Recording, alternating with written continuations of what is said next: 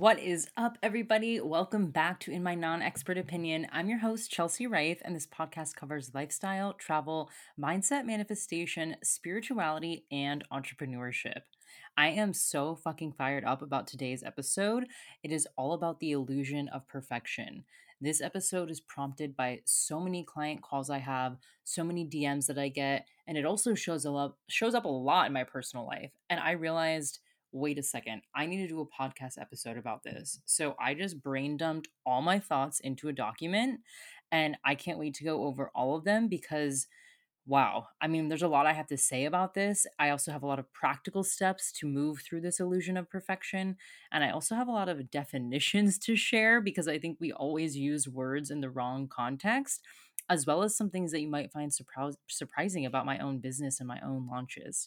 So, before we dive into this very juicy episode, I wanted to remind you all that for the month of June, anybody that leaves a review, I'm entering into a giveaway to win a one on one Oracle card reading. Now, I don't offer these publicly at all. I don't do one-on-one one-off calls anymore. So if you are interested in getting an Oracle card reading, this is the only way to do this right now. So just take a screenshot of your review and then send it to info@chelsearife.com and I will submit you into the giveaway to win this Oracle card reading. Also, I have one on one coaching for podcast coaching. That's open because I love podcasting, as you can tell. And I love, love, love, love, love helping women amplify their voices and their message. And I think podcasting is one of the most underrated ways to not only build a business, but to connect with your community. I did a poll this week earlier on my Instagram to see how clients found me or what was the thing that drew them to me. And every single person voted on my podcast. And I think it's pretty obvious, but podcasting is a place where you're uncensored. You don't have to filter your thoughts. You can really focus on what you want to say and not have to limit it to a character count or a 15-second video or get creative and do a bunch of, transitions and fonts and text and colors. It's just you and the microphone. And I think the simplicity of it often gets overlooked, where when you're just talking into a microphone and sharing your deepest thoughts, feelings, transmissions, downloads, whatever you want to call it, that resonates so much with people. They can feel it in your voice, they can feel your energy, and that's why I love doing it every week. I feel like my Instagram is probably like 60% of who I am, and I feel like the podcast, you get the whole thing. I tell you guys so much stuff on this podcast that I don't even talk about on my Instagram because I truly feel limited on Instagram, where I'm like, is this going to get censored? Is the video going to get pulled down? Am I too lazy to type up the caption? Like, I don't really want to do this right now. Where I feel like podcasting, I truly get to let it all out. And not only has it built such an amazing community, but like I said, it's how all my clients have found me. So if you're thinking, oh, I can't make money from podcasting unless I have a sponsor, I'm here to challenge you. You absolutely can. If you think of podcasting as a marketing channel, it is one of the best marketing channels I've ever used. And it's honestly just fun. I have way more fun on this podcast sharing my unfiltered thoughts than I do trying to come up with a beautiful caption and picture and things that make sense and in the character count and matches this and that and the other thing. It's just exhausting sometimes, and I find my voice and my footing better when I'm speaking.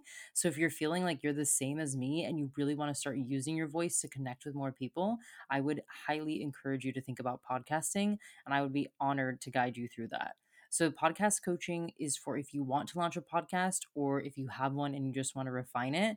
And I will take you through everything, not just the tech and the setups and getting it on Spotify and Apple iTunes, but the format, how often you want to record, how to interview, how to pitch guests, how to set everything up, and really getting into the storytelling piece. Now, obviously, from my mindset coaching, mindset is a piece of this too.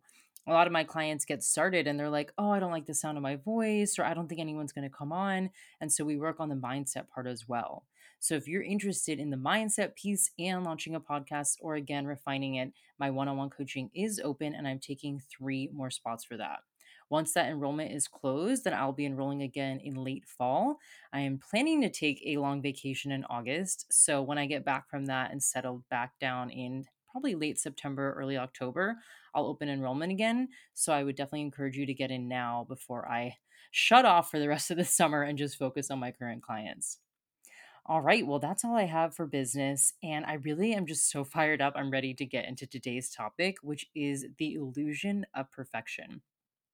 So let's just talk about what the word perfection even means. I think that's something, again, that people get wrong. I personally believe that it's just giving something your best and making it as good as possible.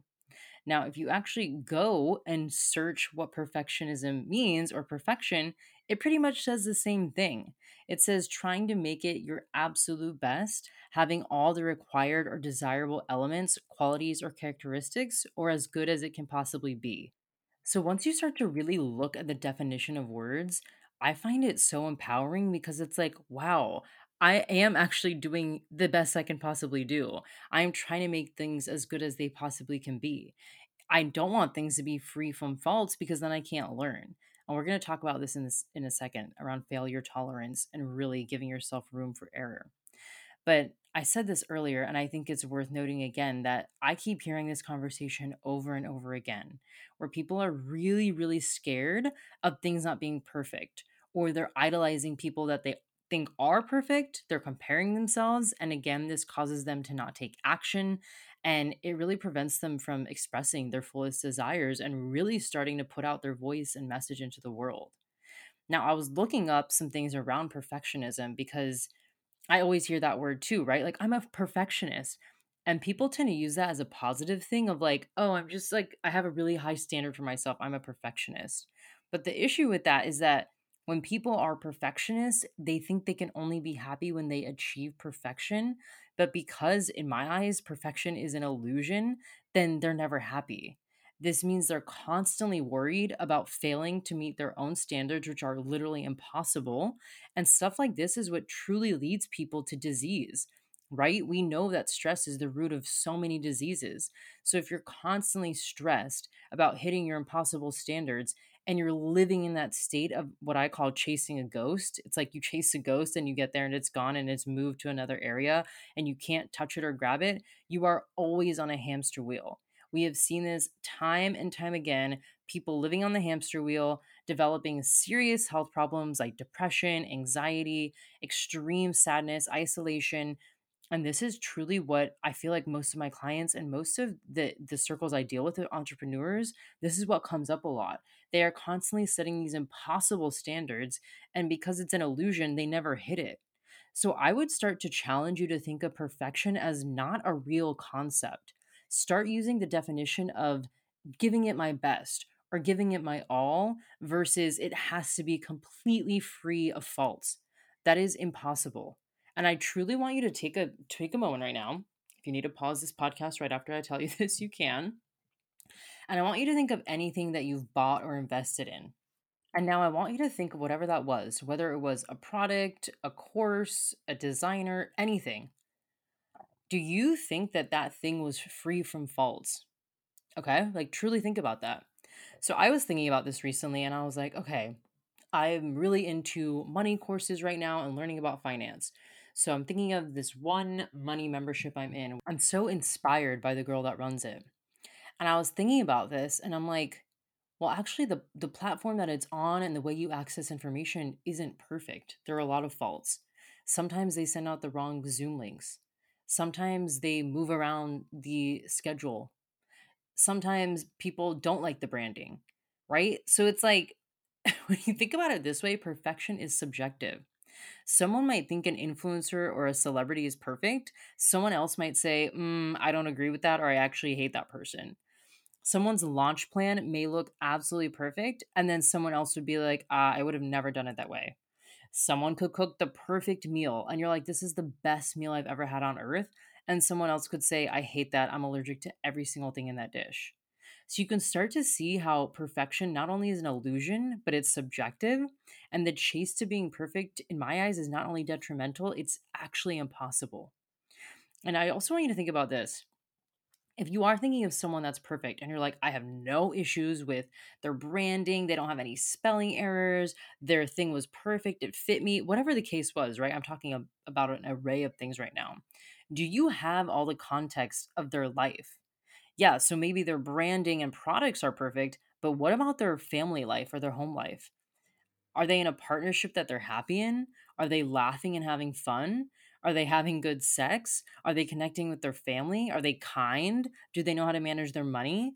So, unless you're a private investigator, you truly cannot make a judgment like that because you do not have access to all the information of someone's life. It's the second you put someone on a pedestal and think they're perfect, you actually dehumanize them. So if you follow someone, again, a celebrity, an influencer, I know we all are so inspired by so many people. But the second you say they are untouchable, they're better than me, they have no faults at all, you're dehumanizing them. You're basically saying they're God. No one is above you or below you. When you can really start to understand that, I am telling you, it will change your life. I used to work in influencer marketing. I've talked about this before. Every single day, my job was to look at influencers. And I would be like, wow, they have the perfect life. And oh my God, they just get to fly around the world with their cute family and they have no issues. And then, as we've seen, especially in the last year, there's so many things that come out about people, whether it was like their family and they ended up getting a divorce. And so we found out maybe it's not the family we thought, or their money. They're horrible at managing their money and gotten themselves into really serious debt, or their health. They put so much emphasis on their career that their health went to the wayside. So, again, the moment you put people on pedestals, you are automatically dehumanizing them and making them God. If you put people in your world as God, I can tell you right now that is a surefire way to always feel behind and never feel like you're enough. So I would challenge you to start reframing perfect as giving it my all or my absolute best and leave room for error, knowing that error is feedback. As I was doing research on this, because again, I was like, am I the only one that thinks of everything as an experiment? Because obviously not. Like, I can't be the only one that thinks this. So I started Googling articles around perfectionism and like where this really comes from. And there is a really awesome article, I will link it in the show notes, that talks about this. And it opens up with this line. It says, the fastest way to succeed is to double your failure rate. In recent years, more and more executives have embraced this point of view, coming to understand what innovators have always known, that failure is a prerequisite to invention. A business cannot develop a breakthrough product or process if it's not willing to encourage risk taking and learning from subsequent mistakes. Wow. I just want to repeat that first line again. The fastest way to succeed is to double your failure rate. So the issue that my clients, myself, because I've dealt with it, and people in my inner circle that deal with this, when we think of failure, is that we have to throw in the towel. If we fail, we have to shut down our business. If we fail, we're going to have no money. If we fail, people are going to laugh at us. If we fail, our parents are going to be mad at us. Instead of thinking of it as, wait a second, failure is one of the quickest ways to get feedback. The moment that, in quote unquote, I fail, I'm like, okay, let me disassociate from making it about myself. What can I learn? What can I learn from this failure? And I'm going to give you guys really specific examples. So, the program I just ran, Spirituality for Messy People, only one person signed up for that. I gave away one spot that was free. And so there were basically two people on the calls. And then I had one call where the other person couldn't make it. So there was only one person on the call. Now, I could have had a pity party and said, oh my God, no one likes me in my work. I'm so bad at this. I suck. This is embarrassing. But instead, because I have been in a field where I had to develop a very high failure tolerance, and I'm actually talking about multiple fields, my broadcast journalism days, we used to have to show our videos in front of the class and hear feedback from our peers and our teacher. We did this again in my grad school. We did this again in my sales job where people would literally listen to our calls and give us feedback. And looking back, I'm like, I really feel like that developed my failure tolerance and gave me this thicker skin where I don't take that personal. I don't make it mean anything about me. I'm like, what can I learn from this? And this kind of sounds weird, but I almost get excited where I'm like, okay, what could I learn? It's almost like an experiment that went wrong. That's how I treat it. What went wrong in this experiment, or why did I not get the outcome I wanted? So what I did with this program is I said, okay, well, let me look at the people that signed up. And I'm going to look at that as an opportunity to give it my absolute best so that they have an amazing experience. Here's the alternate. If I was like, oh my God, only one person signed up, this is embarrassing, it actually means I don't value that one person in my group and I'm just thinking of them as a dollar sign. And when you start to see clients as dollar signs and you're going to start just saying, oh my God, I should have had 10 more people, or this is so bad, I wish 3 more people signed up, you're starting to play the wrong game. And I truly think that's where greed kicks in. I think this is why people get greedy, because they get obsessed with signups and numbers and tying it all to personal worth versus the experience they are giving the person. I truly think it's rude to discredit the one person who signed up. So if I only have one person sign up, I'm going to give it my all, which again is like my definition of perfection. And I'm going to make sure that that person has the best experience so that I can leave with knowing I gave it my all and I put their best interests at heart, and that they'll hopefully give me an exchange, whether that's an amazing testimonial, a review, a referral. And then I like to send out feedback forms and understand what could have worked better and what didn't work. I also did this for the actual enrollment period in marketing. I was like, well, why did only one person sign up? Maybe the title was confusing. Maybe people didn't know what messy meant, or maybe spirituality was a topic I didn't give myself enough time to explain. Maybe it was just a topic that people weren't interested in at that time. Maybe I needed to share more of my personal thoughts and allow the enrollment period to be 2 weeks longer. And this is why I look forward to feedback on feedback forms, because it gives me the opportunity to do better instead of just guess. So I always send out feedback forms and I look forward to it because I'm like, now I have real human input to implement instead of just making up a scenario in my head. And again, the alternate would be like, oh, well, I think it was the times, or maybe it was the money that didn't work, or maybe this and that. And that's not solid proof. That's just me making up assumptions and imagining things in my head. When I had an actual human go through the program, now I have solid proof and feedback of what did and didn't work. So now, based on that feedback form, I can just tweak it. And guess what? I'm not going to shut down my business because one person signed up for a program. Can you guys imagine that right now? If I hopped on this podcast and I was like, guess what? I only had one person sign up for my course. My business is shutting down. Thank you for all my private clients that have signed up with me. I've been a year in business. I've supported myself full time. I get amazing feedback, but this one course only got one sign up. And so it's time to shut the doors of my business. Like, that's insane, right? And think about entrepreneurs. This is the thing that I truly think, if you're an entrepreneur, you have to give yourself this almost like 10% room for error. And I'm going to actually tell you the definition of entrepreneur and risk as well. Entrepreneur from the dictionary says a person who attempts to make a profit by starting a company or by operating alone in the business world, especially when it involves taking risks. The definition of risk is a situation involving exposure to danger. A risk is involving exposure to danger. And an entrepreneur is someone who take risks. So if you're going into entrepreneurship or business with this idea that everything cannot be wrong, there will be no risks, no failure, you are never going to mess up, I am telling you, don't get into entrepreneurship. Straight up, entrepreneurship is not going to be the world for you if you don't expect something to go wrong.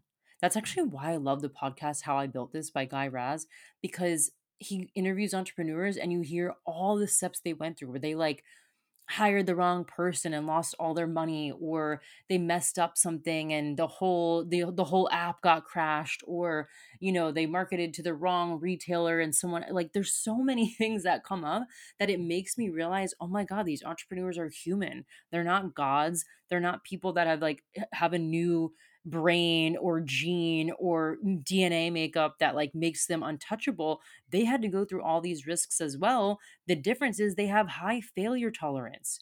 So they just get up and keep moving. I also want you to think about this. Humans rarely set ourselves up for failure.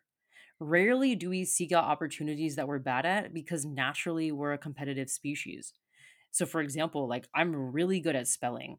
I feel really confident. I could enter a spelling bee right now and win. I'm happy to proofread things. It's something that I naturally pick up. Like when I'm reading someone's, I don't know, PDF or digital download, I can catch spelling errors really quick. And there used to be a point where I'm like, should I email this person and tell them there's a few spelling errors? But obviously, no, I'm not going to do that. But something I'm really bad at is like history and geography. So if someone reached out and was like, "Hey, can you help me with a project on that?" I would say no, because I don't feel confident enough in my education or background to be able to properly assist that someone. And so I'm going to avoid situations where I would have to do that. But now let's talk about practice and repetition. Let's say I wanted to help someone with a project around history and geography. Well, then that's when I would immerse myself in learning. I would go educate myself. I would research. I would read. I would travel. I would ask questions. I would study. I would find mentors and groups and communities that could really teach me about these subjects that I don't feel confident in. And then I would develop confidence. And this is the importance of practice and repetition and implementing. And this is why on last week's podcast, I talked about the magic happens when you integrate. It doesn't matter if you go take a million courses on business or a million courses on money or a million courses on spirituality. If you don't take the time to learn and implement, right? You're just fire hosing yourself with more information. And then once you implement, treating it as an experiment, knowing, yeah, I might take two steps back, I might fall on my face, I might mess up something, but I also have the foresight to know that humans also will give me the grace to mess up and get back up on my feet. Going back to like a course creator and they had a spelling error. I'm not going to like stop investing in that person because they had a spelling error. Or even if it was something bigger than that, right? Even if like a video didn't work in the platform, I'm not going to like badmouth them and be like, wow, they really need to get their shit together. It's like, okay, they're humans. Something probably happened that the video didn't upload properly. Let me just email their team and they'll get it figured out. So the way that I give grace to people to make mistakes, I would hope that people give me that same grace as well. And that's why I think I have a high failure tolerance and I've learned to walk myself through all these scenarios. So my biggest fear of failing when I started my business was a few things. It was the first one was like not knowing how to manage money and not knowing what to do with it. And the second one was either having a client want to like cancel their contract or not work with me. So I walked myself through those scenarios. And this is where, again, having some type of like self check in practice is really helpful. I actually thought about, okay, what happens if I make a lot of money and I don't know how to handle it? Well, that happened. I talked about that in my money lessons and healing episode. I made a lot of money with my first course launch and I didn't know how to handle it. I basically blew it all, paid off a little bit of debt, and then had no idea where the rest went. And I had to learn, okay, that was an experiment. And now I know what it feels like to make that money. And I don't want to feel like that again. So, going back to my point earlier, I started to study and research and read and ask questions and hire mentors and join financial communities. So now we're about 10 months out from that experience. I feel so much more confident. I just had a client pay me in full, and I was like, wow, I remember a client paying me in full in fall and I like flipped the fuck out. I was going through so much nervous system unregulation, but because I have made it a priority to really make finances something that's a part of my life that I feel in control of, when this client paid me in full, I was like, I know exactly what to do with this. I've worked through this before. So again, I practiced, I learned, I researched, and I was able to then come out on the other side and figure it out. So my other thing was being scared that a client would cancel their contract or like want a refund or something. So I walked through that scenario and I'm like, what would really be the worst thing that would happen? If a client said, Chelsea, I'm not enjoying this, I want to cancel, I would pray that I have enough empathy to be like, you know what? I totally understand. If you're not enjoying this experience, let's talk about it first, right? Let's go back to feedback. What is your feedback? What were you expecting more of? What were you expecting less of? Give me the opportunity to course correct. I actually ask my clients, like in the middle of our contracts, how they're feeling because I'm like, I can't do better if I don't know better. So I need your feedback. And so I ask them that, and now let's say they didn't give me that feedback in the middle of the contract and now we're closer to the end. Well, I would hope that I'm an understanding person that if I were in that position where I wasn't enjoying my contract with someone, that I could ask them if I could get out of it and they would refund me and move along and be grateful that they worked with me on that specific outcome. Okay, I imagine if I did that that they wouldn't badmouth me, right? Now, let's take it a step further. Let's say I was empathetic to their situation. We worked out something that was an agreement that worked for both of us, and then they badmouthed me. That's now on them, right? I put my best foot forward with working something out, with providing them whatever they needed to be provided with allowing them to cut the contract off. Like I did my best. And if someone's going to take a step further to badmouth me, then that speaks more of their character than of mine. So I'm not going to let that affect me. And I think actions and character does speak a lot louder than words. So let's say this person was bad mouthing me. I would reach out and say, hey, what happened? Like, I thought we ended on a good note here. I provided this and that and the other thing. Can we talk about it? Let's figure out what experience happened. And the more empathetic and open and understanding you are, I cannot imagine that you would attract someone that would badmouth you after you work something out with them. So once I walked through all these scenarios in my head, I was like, what failure am I thinking about? Like, nothing is that bad. And by the way, I have a lot of self awareness. So I can kind of like feel the energies of my clients and feel if they're straying away or pulling back or really enjoying it. And so I check in with them. Hey, how's it going? Is there anything I can do to support you today? Instead of just making up in my head, oh, I wonder what they think of me and my coaching. And oh, what did they cancel? What did they refund? I don't know. Like, no, I just ask them. And I want to be clear here though, this came again from my background, from having people give me feedback straight up publicly in front of everybody in my college classes, in my masters, in my corporate American life. So if you don't have that skin, I don't want you to think like, oh my God, I wish I could do this. It's like I've had years of practice of doing this. I've had to swallow my pride. There are times where I've been embarrassed, when someone would comment on my video back in my broadcast journalism days, or when I thought it was an amazing video and they were like, that shot doesn't make sense or the story doesn't make sense. Of course, I had to fight back tears and I was so embarrassed and hurt. And I just learned, like, why am I taking it personal? They're not saying I'm a bad person or you're hurting people or you suck or you're greedy or you don't get it or you're dumb. They're just saying this is an opportunity for you to improve. Maybe you could go shoot a better shot. Maybe you could write a better script. And the more I started to realize, okay, feedback is not personal, it's an opportunity to grow, that changed the game for me. So I went into entrepreneurship expecting some things to go wrong. I expected it. I knew maybe I would send out an email that wasn't supposed to be sent to the right person, or maybe a course launch wouldn't go as planned. And I look at all those things as lessons. I personally kind of think it's arrogant to think that you wouldn't fail, because in every aspect of life, there's an element of failure that we learn from. In sports, we don't win games all the time. We have a coach to review and improve for our next game. In relationships, we get into arguments and we try to understand what caused it and move forward. In our jobs, we make mistakes and we just move on.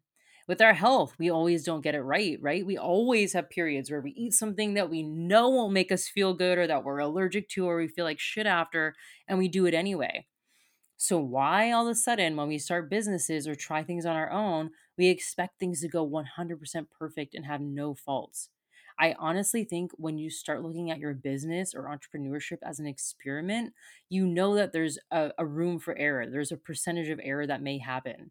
And I always just think I'm going to give it my all and think of everything I can and know that I don't have it all figured out and know that this is how entrepreneurship works, is taking risks, assessing what worked, assessing what didn't work, and moving on. And when you take it personal, you're always going to feel like shit. If I took every single piece of feedback personal, I would feel like shit every day and I would have stopped my business a long time ago. But the point is, I've been so open to feedback and open to hearing clients' perspectives and open to hearing my coach's perspective and my mentors and my peers. I'm like, okay, thank you. Like, this is room for improvement. When you start to understand that people don't expect perfect, they expect effort, your life will change. Like I said, every single course I've taken is not perfect. Every single launch I've seen isn't perfect. Every single store I've been to, nothing's perfect. And I know in my life, not everything's perfect. I know I've gotten call times wrong. I've probably rambled too much on this podcast. I've had podcasts go out where I like said out loud, oops, I need to edit this out. And then it went live with that actual phrase in there. And I had people say, like, hey, I think you meant to edit something out. I've had spelling errors in documents, but I don't see that as a reason to stop doing what I'm doing and impacting lives. I can see the effort I put in, and my clients and my community can see that as well, and the outcome that my clients get and the appreciation I get. Why would I stop my business over like such silly little things? And that's the thing, you learn. It's an unfair standard to just put on someone that they have to be perfect and they have no room for error, because again, that's like godlike. That's unfair to put that on someone else. So why would you turn that standard on yourself? And to be clear, if you're thinking like, Oh, okay. So is Chelsea saying like you don't even have to try? That's not what I'm saying at all. And I don't really think that's the message you're getting. But I know some people need more context, and I feel like I love giving context. But I don't mean like, oh, okay, yeah, put things together half-ass and not worry about it and hope that it works out. That's a whole different story. Like, for example, when I was doing yoga classes last summer, when that was in the middle of the pandemic and I was nannying, I didn't have the space or the opportunity to really make it what I wanted, but I gave it my best effort. I found little palm tree decorations and put them in the back of the wall to try and make it look like more of a yoga studio. I sat down and made custom playlists with meditation music and tested it out with my friends and family before I jumped on. I sent people like a million call reminders because I didn't want anybody to think that I didn't think about reminding them. So I gave it my best. Now, was it perfect? No, right? Like the music messed up sometimes. The palm tree thing like fell in the middle of a class one time. One time I like forgot the sequence I was even teaching, but the point was I gave it my best and again left room for error. So please don't misunderstand this with, oh, just half ass things and hope that it works out. No, put your best foot forward and people will read that. I also think as entrepreneurs and business owners, if you're in integrity, you know what you can teach on, right? Like you're not going to go out and teach something that you've never fucking learned about. For example, I was actually going to launch a money course last fall because my launch had done so well the first time around of the course I originally did. But I realized I still held a lot of fear around money. I didn't know how to manage it. I had never tracked my own money. I didn't even know what my business expenses were. I still felt a lot of guilt around spending on myself. So why would I turn around and go teach people about money? That is really out of integrity. And now, because I've truly made a commitment to understanding money, I feel much more confident discussing it. I've studied it, I've taken the money courses, I've practiced, I've invested in mentors, I've implemented a system. Now I would feel much more in integrity teaching a money course.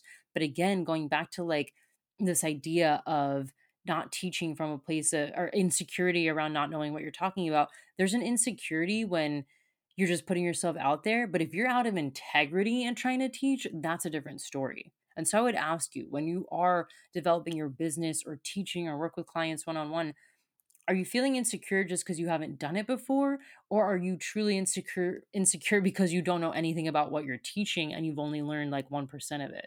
That's something that you need to do some self reflection on. Now, of course, I have practical steps to work through all of this.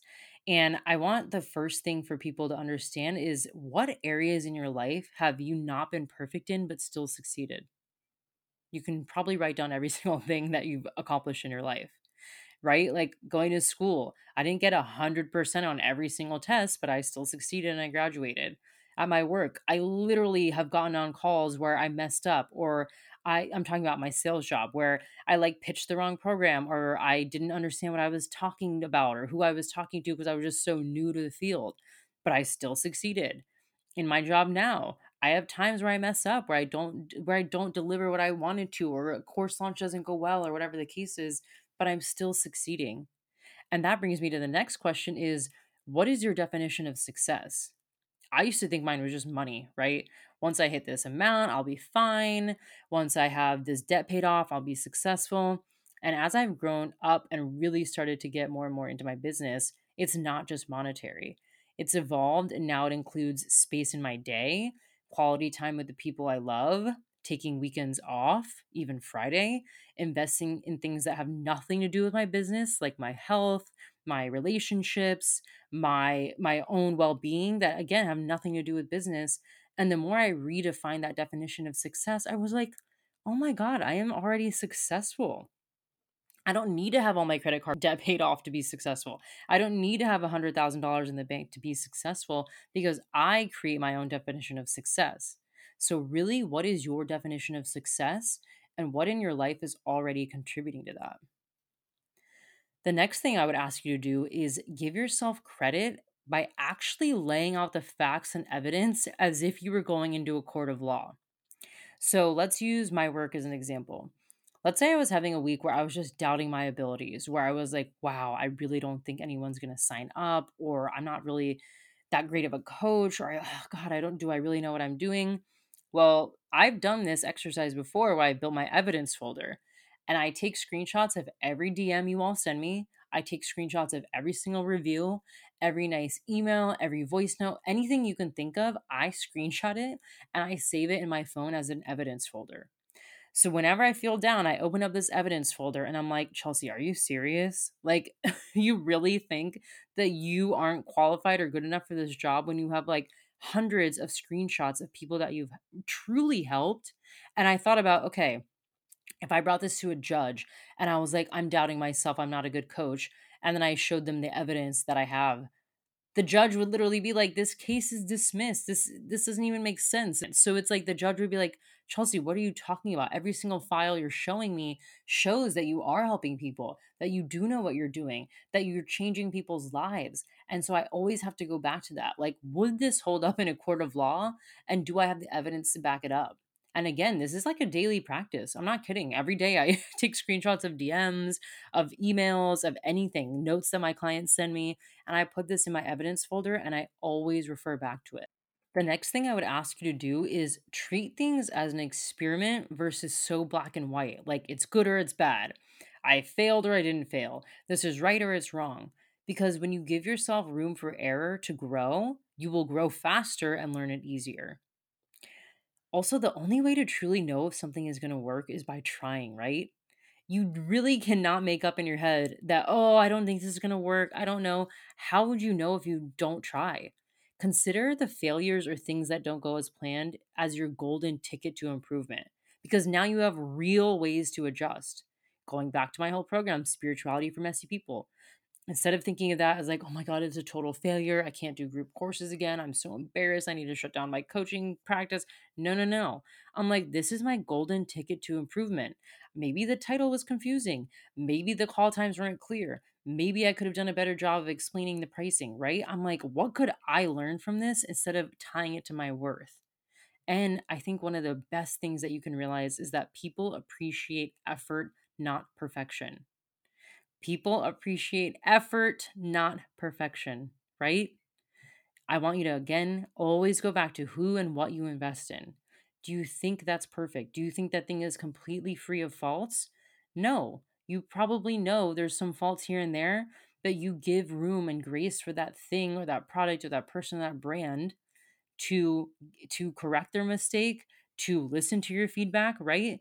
Like I'm thinking of this is why so many apps have feedback forms, or why email providers, when you or anybody when you go to cancel, they're like, wait a second, can you quickly let us know what went wrong or why you're unsubscribing, or send us some feedback, because they're like, this is our room to improve. This is our golden ticket to making a better product. Oh, and one last thing that I just thought of is when you get embarrassed about either your sales or how many people signed up or whatever the case is, that's truly a vanity metric, right? Of course, it is feedback into your business, but only you know that information. I'm sure none of you knew about how many people signed up for Spirituality for Messy People until I shared that in the podcast, right? People don't really announce how many people sign up for programs unless they choose to announce it. You don't have to announce it, right? It's not like I was required to announce how many people sign up for the program. So when you can start to realize that, do I really need to share that information, or can I hold that to myself and learn from it?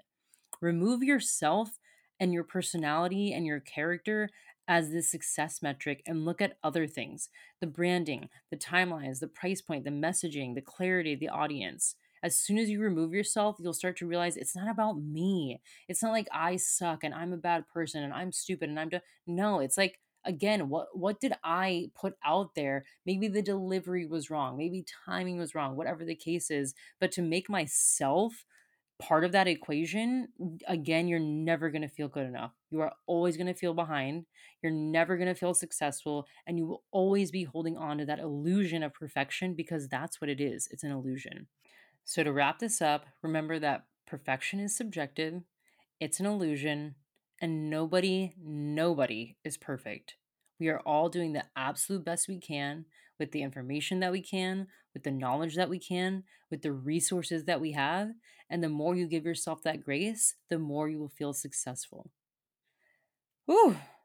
I was clearly fired up about that topic, and I can't wait to hear your feedback on this and what you think, because this is truly a conversation that I've been wanting to have forever.